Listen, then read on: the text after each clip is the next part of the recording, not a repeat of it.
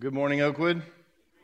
What a great time of worship together this morning and getting to witness a new baptism, a new sister in the Lord. Just a great time to be a part of God's church. Well, we've been in a series, and today is part 3 of that series called Love Can. The first week we talked about how love can rescue my relationships. How love and the way we live out God's kind of love can restore marriages. It can restore family relationships that are broken, friendships that are broken. And then last week we talked about how love can overcome my circumstances. And we talked about when we are part of God's family, we don't have to live in fear anymore. Because God's love, He loved us so much, He gave us Jesus that we can overcome any circumstance in our life as long as we have Jesus. And this week we're going to be talking about how love can shape my purpose. How love can shape my purpose. I'm just curious if any of you knew this fact. I guess I had thought of it before, but and so doing some of my research this week for the message, I stumbled across it. Did you know that there are actually English words that are added to the dictionary every year? Every year they add words to the English dictionary. I was like, okay, so to kind of contemporize our language, they got certain categories and criteria, but we add these words. And so I was going to start this morning by just showing you some words that have been added to the dictionary over the last few years. So here's the first one. Have you ever seen this word before? Binge watch. Binge watch, okay? That wasn't a word a few years ago. A binge watch or binge watching. What that is watching multiple episodes of a television program in rapid succession. Okay, now, we could not do this when I was a kid. We didn't have the technology to do this. I mean, you waited till every week to see your next program. You couldn't watch them in rapid succession. But I love old TV because I think old TV is good TV. And I got to thinking, wouldn't it be fun to do some binge watching of some of these television programs? Happy Days. Remember, yes, Fonzarelli there. Laverne and Shirley. Oh, yeah. Chips Patrol.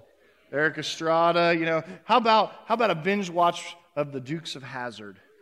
Yeah, the A-Team, Knight Rider. How about Linda Carter as Wonder Woman? Shows like Charlie's Angels, Dallas, Dragnet, Get Smart, Gilligan's Island. How about Green Acres? Hogan's Heroes. The Love Boat, Mork and Mindy, My Three Sons, and maybe even the Waltons. Binge watch some of those programs.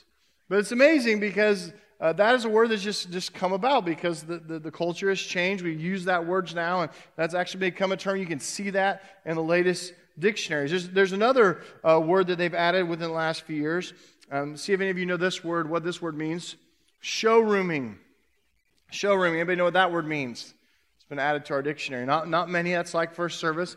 Showrooming is the practice of visiting a shop or shops in order to examine a product before you go buy it online. Showrooming. Okay? Now, I didn't know there was actually a term for this. But sometimes you find it at a lower price, but a lot of people will go to a place of business and try to look at it, find out what they want, find out what size or whatever they want, whatever the product is, the color, and then they'll try to go find it online at a lower price. So that's called showrooming. This next word, I'm not even going to say it because I think it's embarrassing. It's like, yeah, way to go, America. Way to go with that one. But then there's another word that comes after this one, and it's the word selfie. Have you ever seen or heard of the word selfie? That is actually in the dictionary now. I had to put it in the dictionary. And what a selfie is a picture taken of one's self. Believe it or not, that was actually proclaimed, it was the word of the year in 2013. The word of the year, selfie. Now, there are many times where I think it's handy to have your camera or your phone and have a camera on it, get it out, take a picture of yourself. I mean, that's legitimate sometimes. If you're in Norman at the OU football game and you want people to know, hey, I was actually here. I've done it a couple times with famous people when the concert for King and Country came into town. I actually got to go backstage and meet those guys because the church was on the promotion side of that. We were helping promote it. I actually had to go back and meet them, and so I actually took a picture with one of the singers there. So sometimes, a selfie comes in handy. If you're at Arrowhead Stadium with the Kansas City Chiefs, you might take a picture there just to let people know, hey, I was actually here. But I think it also says something about our tendency as a culture to be self-centered when the word of the year is selfie. In fact, our Western culture has become so selfie-obsessed. I found an article that was talking about black cats and how they're now being abandoned by their owners because they do not show up well in selfies. I'm not making this up. This is online. Owners are just getting rid of their black cats. Now, if you know me, I'm not a cat person. I have no love for cats, so it makes no difference to me. But I'm like, really? You're getting rid of your cat because it doesn't show up well in selfies? People actually have posted that. I think the selfie is maybe just a reflection of a deeper issue that is facing our culture today. It's a reflection of this pervading belief that my purpose, my reason for being on this planet, my reason for existing in life is ultimately about me, myself, and I, and about nobody else. We are all encouraged to live lives that are focused on satisfying yourself, on making yourself happy, on making sure that you get all of the desires that you have. But this lack of purpose outside of myself is not working. The Huffington Post reported this: people putting the greatest emphasis on being happy, on making themselves happy, reported 50% less frequent positive emotions, 35% less satisfaction about their life, and 75% more depressive symptoms than people who had their priorities elsewhere. We are a culture obsessed with making me, myself, and I happy. But making the purpose of our life to just be about making yourself happy is ironically leaving us less happy and more depressed. How about that? Erwin McManus, in the book Soul Cravings, he said this: all of us long to become something more than we are. We are driven to achieve, moved to accomplish, fueled by ambition. It burns hotter in some than in others, but it is within all of us. We're all searching for our unique purpose, our divine destiny. I think if we were to really drill down deep this morning and really think about this and really reflect upon our lives and be honest, I think deep down inside all of us, there's this desire that we know there's something more. We want to become something more. Deep down inside every person, we want to know the purpose of life. Why am I here? What am I supposed to be doing? We are always in search of meaning. This morning, I want you to understand that love can move me beyond my own selfie world to find a purpose that is more meaningful, more compelling, and more life-giving than trying to make myself happy. And we're going to look at someone in the Bible who had their complete world changed. They were probably living the selfie life, and then they met Jesus, and the love of Jesus changed them like love can only change when God is in it. And he experienced that love could shape our purpose in life. And this is the story of Zacchaeus. So the sermon's going to be a little shorter today. If you would, oh good, some of you got that. All right, if you would, turn in your Bibles to Luke chapter 19. Luke chapter 19. It actually is going to be a little shorter today, but that's okay. No pun intended. Luke chapter 19. If you didn't bring your Bible, grab that Bible right there in front of you. Turn it to page 878. You'll be right there at Luke 19. We're going to begin with verse 1. You can also follow along on your phone or on your tablet. Luke 19, verse 1. What we're going to do is we're just going to read through this. I'm going to kind of explain the passages we're going through it this morning. And this is what it says. Luke 19, beginning with verse 1. He entered Jericho and was passing through. He is Jesus here. He's traveling with the disciples. If you look later in chapter 19 there, at the subheadings, you might see the triumphal entry. So we are right on the verge of Jesus going into Holy Week, going into Jerusalem. He is just days from being crucified. I mean, just days from being crucified. He in the resurrection, that's all happening very, very close to this time. So he's actually on his journey to Jerusalem to suffer all those things and fulfill all the prophecy there. And here he is in verse 19. He's going through Jericho, and he was just supposed to be passing through, but watch what happens here. Verse 2, it says, and behold, there was a man named Zacchaeus. He was a chief tax collector and was rich. So right there in verse 2, we learn two things about Zacchaeus that we need to understand because it's significant. The first thing was that he was a chief tax collector. Okay? Now, we've talked before about tax collectors and what that meant back at this time. Well, he was actually a chief tax collector. So that means he was kind of the regional manager of all the tax collectors. And so what the tax collectors did is they were Jews. They were collecting taxes for the Roman government. And basically, Rome had gone to them and said, hey, we want X number of dollars out of every citizen. Okay, we want X number of dollars out of them, and then whatever you guys want to do whatever else you want to do. And so these guys were known to be crooked. They would take extra money, put it in their own pockets, which is why, in verse 2, it says that he was not only a chief tax collector, but he was also rich. Now, a chief tax collector would also get kickbacks from other tax collectors. That's something else that was going on here. So because he was the chief, he would go to some of his subsidiary tax collectors and say, hey, when you're taking taxes, I want 4% of everything that you're collecting.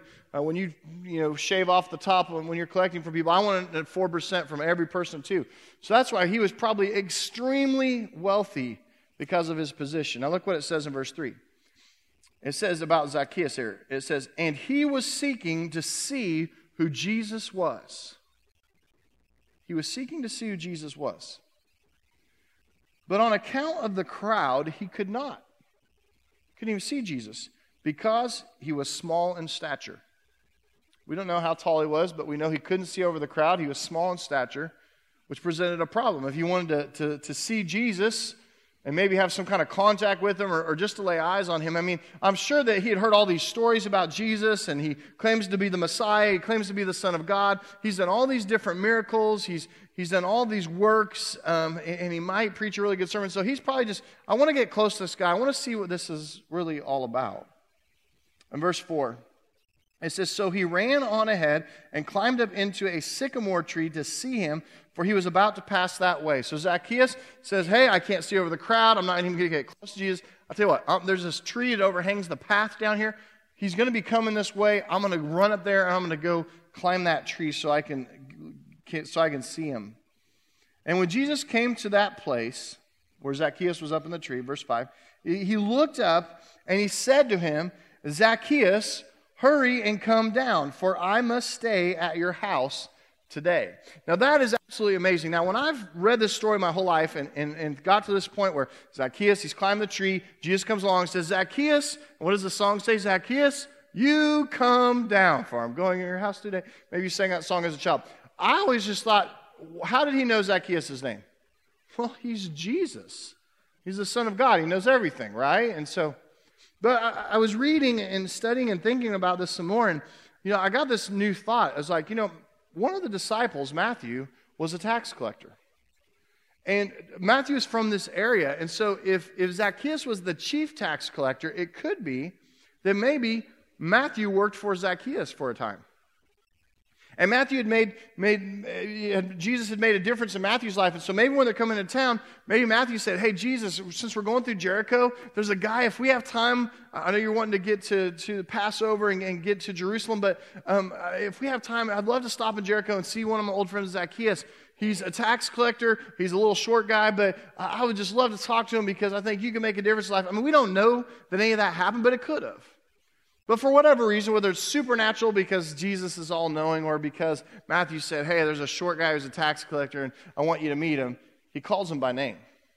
Jesus calls him by name and says, Zacchaeus, hurry and come down, for I must stay at your house today. That was a big deal. In other words, I want to have fellowship with you. I want to get to know you. Anytime somebody shared a meal or went to someone's house, that was a sign of intimacy. That was a sign of affection. Now look what it says in verse 6. It says, so he hurried and came down, and he received him. How? How did he receive him? Joyfully. Joyfully. Zacchaeus received Jesus joyfully. He was so excited that Jesus invited him to this. And look what happens in verse 7. It says, and when they saw it, and this would be like the Sadducees, the Pharisees, the Jews that were the pious Jews, the righteous Jews, the keepers of the law, the ones that never ever sinned because they were so perfect, just like Jesus. It says, and when they saw this, they all grumbled. He has gone in to be the guest of a man who is a sinner. And look at what it says then in verse 8. After their disdain for Jesus spending time with a sinner, it says, and Zacchaeus stood and said to the Lord, behold, Lord. I want you to notice how the language has changed here. Before he was seeking after Jesus, and now he's calling Jesus Lord.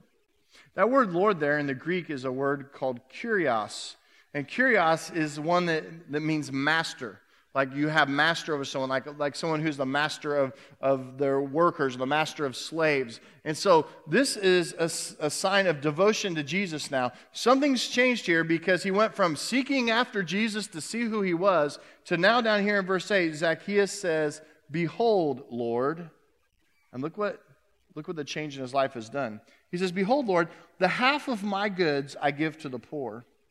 And if I have defrauded anyone of anything," which means as a chief tax collector, I'll interpret for you, "since I have defrauded everyone of everything," he says, if I have defrauded anyone of anything, I restore it fourfold. In other words, 4 times, 400% return. I'm going to return their money to them. And look how Jesus responds in verse 9. "And Jesus said to him, today salvation has come to this house, since he is also a son of Abraham." That line about Abraham there is not only talking about Zacchaeus' heritage as a Jew, that, all the Jews came from the seed of Abraham, but also that Abraham is called a man of faith. In fact, in Hebrews chapter 11, in the Faith Hall of Fame, it is Abraham who's first. He's called the father of the faith and a man of great faith that was revered in the culture. And what Jesus is saying here is because of Zacchaeus' faith, he is also a son of Abraham. Not just because of his blood and his descendants, but because of his faith. He's got the faith of Abraham now. And then Jesus says in verse 10, "For the Son of Man came to seek and to save the lost." Remember, there's scripture that says there's more rejoicing in heaven over one sinner that comes home than over 99 persons that are righteous that don't need to be saved. And Jesus reminds us of that again, that mission and that heart for people who are far from God, people who are away from God. Well, I want to share with you 4 things this morning that we can learn from this encounter with Jesus and Zacchaeus. And again, our time will be short. Number 1 is this: seekers will always find the answers in Jesus. Seekers will always find the answers in Jesus. Look what it says in verse 3. It says, and he, this being Zacchaeus, was seeking to see who Jesus was. He was seeking to see who Jesus was. I wonder as I read that passage, why is Zacchaeus so anxious to see Jesus? Was it just because of the fame and everything, or was there some self-reflection that was happening here? I wonder if Zacchaeus was feeling that the selfie life was catching up with him finally. That he was starting to wonder, is there more to life than this? Because I have all the money in the world and I bought all the stuff, and I'm extremely wealthy, but there's got to be more to life than this. Was he hoping that maybe this rabbi they called Jesus maybe could help him better understand what is the meaning of life? What is the purpose of life? Why am I here? Do I have some type of calling that comes from the divine? Had his drive for wealth left him feeling lonely, isolated, now second-guessing the price that he had paid for the way that he was now living? We don't really know what Zacchaeus was thinking here, but we do know what he did. When Jesus was coming through his town, Zacchaeus went to the extent that he actually climbs a tree to see over a crowd to get close to Jesus. He seeks after Jesus. Reminded me of a verse from Jeremiah chapter 29, verse 13. Jeremiah 29:13 says this: "You will seek me and find me when you seek me with all of your heart." This comes on the heels of Jeremiah 29:11, a great verse. You see this printed in Christian bookstores a lot, on T-shirts, a great verse. In 29:11 says, "Behold, I know the plans I have for you, declares the Lord, plans to prosper you and not to harm you, plans to give you hope in a future." And then just a couple verses later it says, "But hey, you will seek me and find me when you seek me with all of your heart." I guess that Zacchaeus got there because he found Jesus. The thing we need to remember is that seekers will always find the answers in Jesus. I think of this all the time in my ministry. People that come to me with their problem, come to me with their issue, come to me just have lost their life. They hate their life. They wonder the sin and the consequences of their sins just come upon them, and they're absolutely sick of it. And it's like, what do I do? The answers are always in Jesus. And seekers will always somehow find their way to a Christian, find their way to a church, because somewhere deep down inside of us it says, I know there's something more here. There's something that I'm missing. Zacchaeus was a seeker. The second thing that we learn from this encounter is that Jesus calls people specifically. Jesus calls people specifically. Look what it says in verse 5 there. It says, when Jesus came to that place, he looked up and he called Zacchaeus by name. He said, Zacchaeus. He called him very specifically. He didn't say, hey, you there. That's why the invitation to come to Jesus is so personal, I believe. That's why there are times that I've had people say through the years, sometimes when you're teaching Scripture and you say this or whatever, I feel like you're talking directly to me. Here's the deal. Jesus is talking directly to you. I don't talk to you. When I do my sermon prep, I'm more into the Word of God and listening to God. I'm obviously thinking of the application for you and for us, for me. But I don't sit there and think about individuals in our congregation or anything like that when I'm preparing a message. I'm preparing a message. I'm really more focused on Jesus. I'm really more focused on God. And then the application will just kind of pour out of that study of Scripture. And so sometimes when you say, well, it's like you were talking directly to me, I don't necessarily think about you personally when I'm preaching. But Jesus does. And that's why when the Word of God comes out, you will feel like Jesus is calling. You will feel like it. Leslie felt it last week. She felt like Jesus is calling. And it was extremely personal. Because there are times, I think, Jesus talks directly to you through His Word. And it's personal because He loves you and because He wants a relationship with you.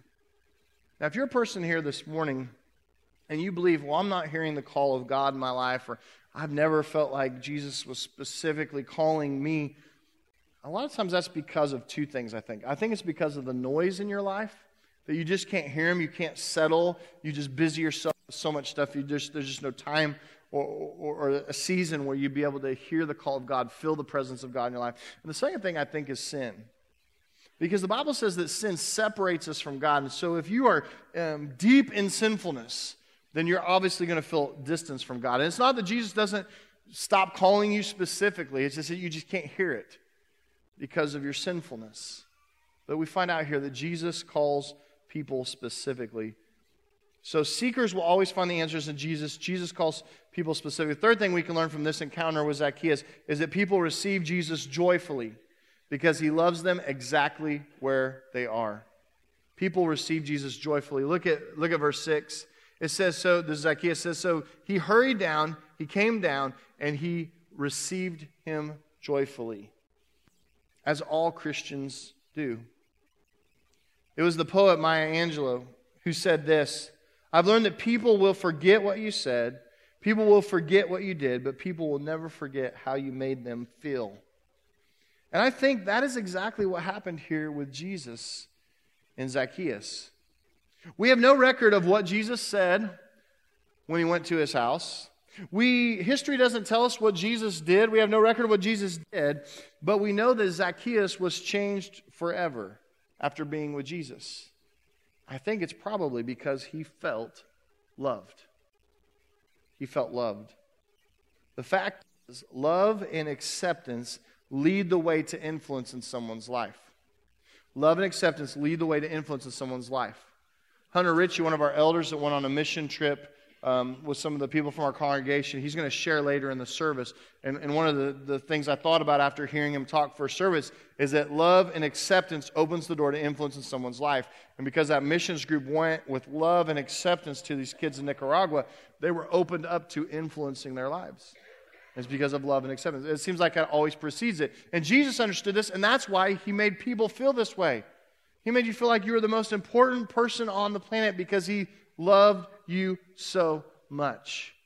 And people receive Jesus joyfully because He loves them exactly where they are. Jesus doesn't say, hey, clean yourself up, and then I'll love you. Hey, get rid of the sin in your life. You need to get rid of all that stuff, and then I'll love you.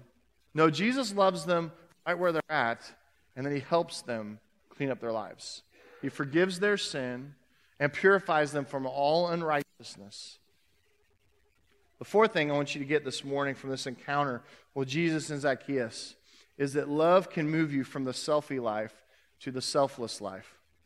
Love can move you from the selfie life to the selfless life. And I'm telling you here this morning, if you don't like your life, any area of it, I'm just telling you it's the best life And love can change everything. It's the most meaningful life to follow Jesus and to love as He loved and to receive His love.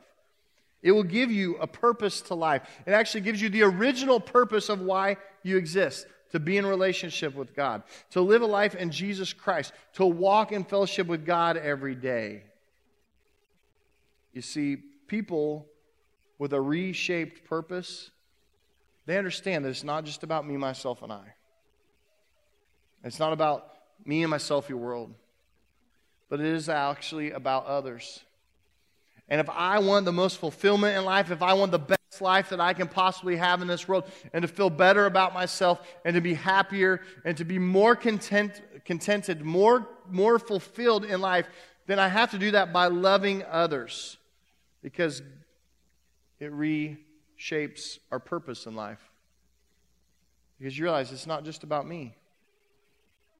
And God's love can reshape that purpose in your life. And give you purpose that actually matters. You know, when Zacchaeus was meeting with Jesus here, there was a moment, and we don't really read it in the text because the text just shows us the result of the meeting. It says there in verse 8 that Zacchaeus stood and said to the Lord, "Behold, Lord, half of my goods I give to the poor. If I've defrauded anyone of anything, I restore it fourfold." We see the object of the repentance that had happened in his life. But there was a moment there, I guarantee you, in that house, when Jesus is talking to Zacchaeus, where Zacchaeus just finally surrenders. And he says, "Lord, I need you. Lord, I need you." Zacchaeus had that felt need in his heart, and he said, "I've had all the riches, I've had all the money, I've had all the clout, being in the position I'm in as a chief tax collector. But I have no hope. Nothing in my life really matters. I mean, I give it all away in a second. I just had purpose and meaning." And Jesus comes into his life, and He gives him that purpose that he was looking for. And I don't know where everyone's at this morning. I like to imagine in a congregation this size that we have some seekers. Some of you are here this morning because you are a seeker. You came, just like he said in verse 3, he was seeking to see who Jesus was. That's why we're here. You've been looking at Christians, you've been looking at churches, and you're like, I'm seeking. I just want to know who Jesus is. I'm here this morning to tell you that Jesus loves you. He wants a relationship with you. That He came to earth, the whole reason He came was on a mission to die for you, to purify you from all unrighteousness, and to deliver you out of a sinful life and into a holy life where you'll find meaning and purpose, and it's the best life you've ever had. That's why there's so many happy Christians in this church. And they're not miserable people. It's because they're not living for themselves, they're living for Jesus. But you have to be ready to receive Him. How did Zacchaeus receive Him? What did it say there? He received Him joyfully. It's going to be a lot of joy. Are you there this morning? Do you need cleansing from your sins? I mean, are you ready to be done with the selfie life? Then I want to invite you, as we sing this song, to acknowledge that you need Jesus. The song we're going to sing says, "Lord, I need you. Oh, I need you." And I believe that's where Zacchaeus was, and that's where we all have to come to this moment in our lives where we acknowledge, we say, "God, I need you. I can't do it my own way anymore. I need you to save me. I need you to give me hope. I need you to help me." We're going to sing a song of invitation this morning and invite you to come and talk to somebody about that relationship with Jesus Christ. Because it really, truly makes all the difference. Love can shape your purpose in life. Let's pray.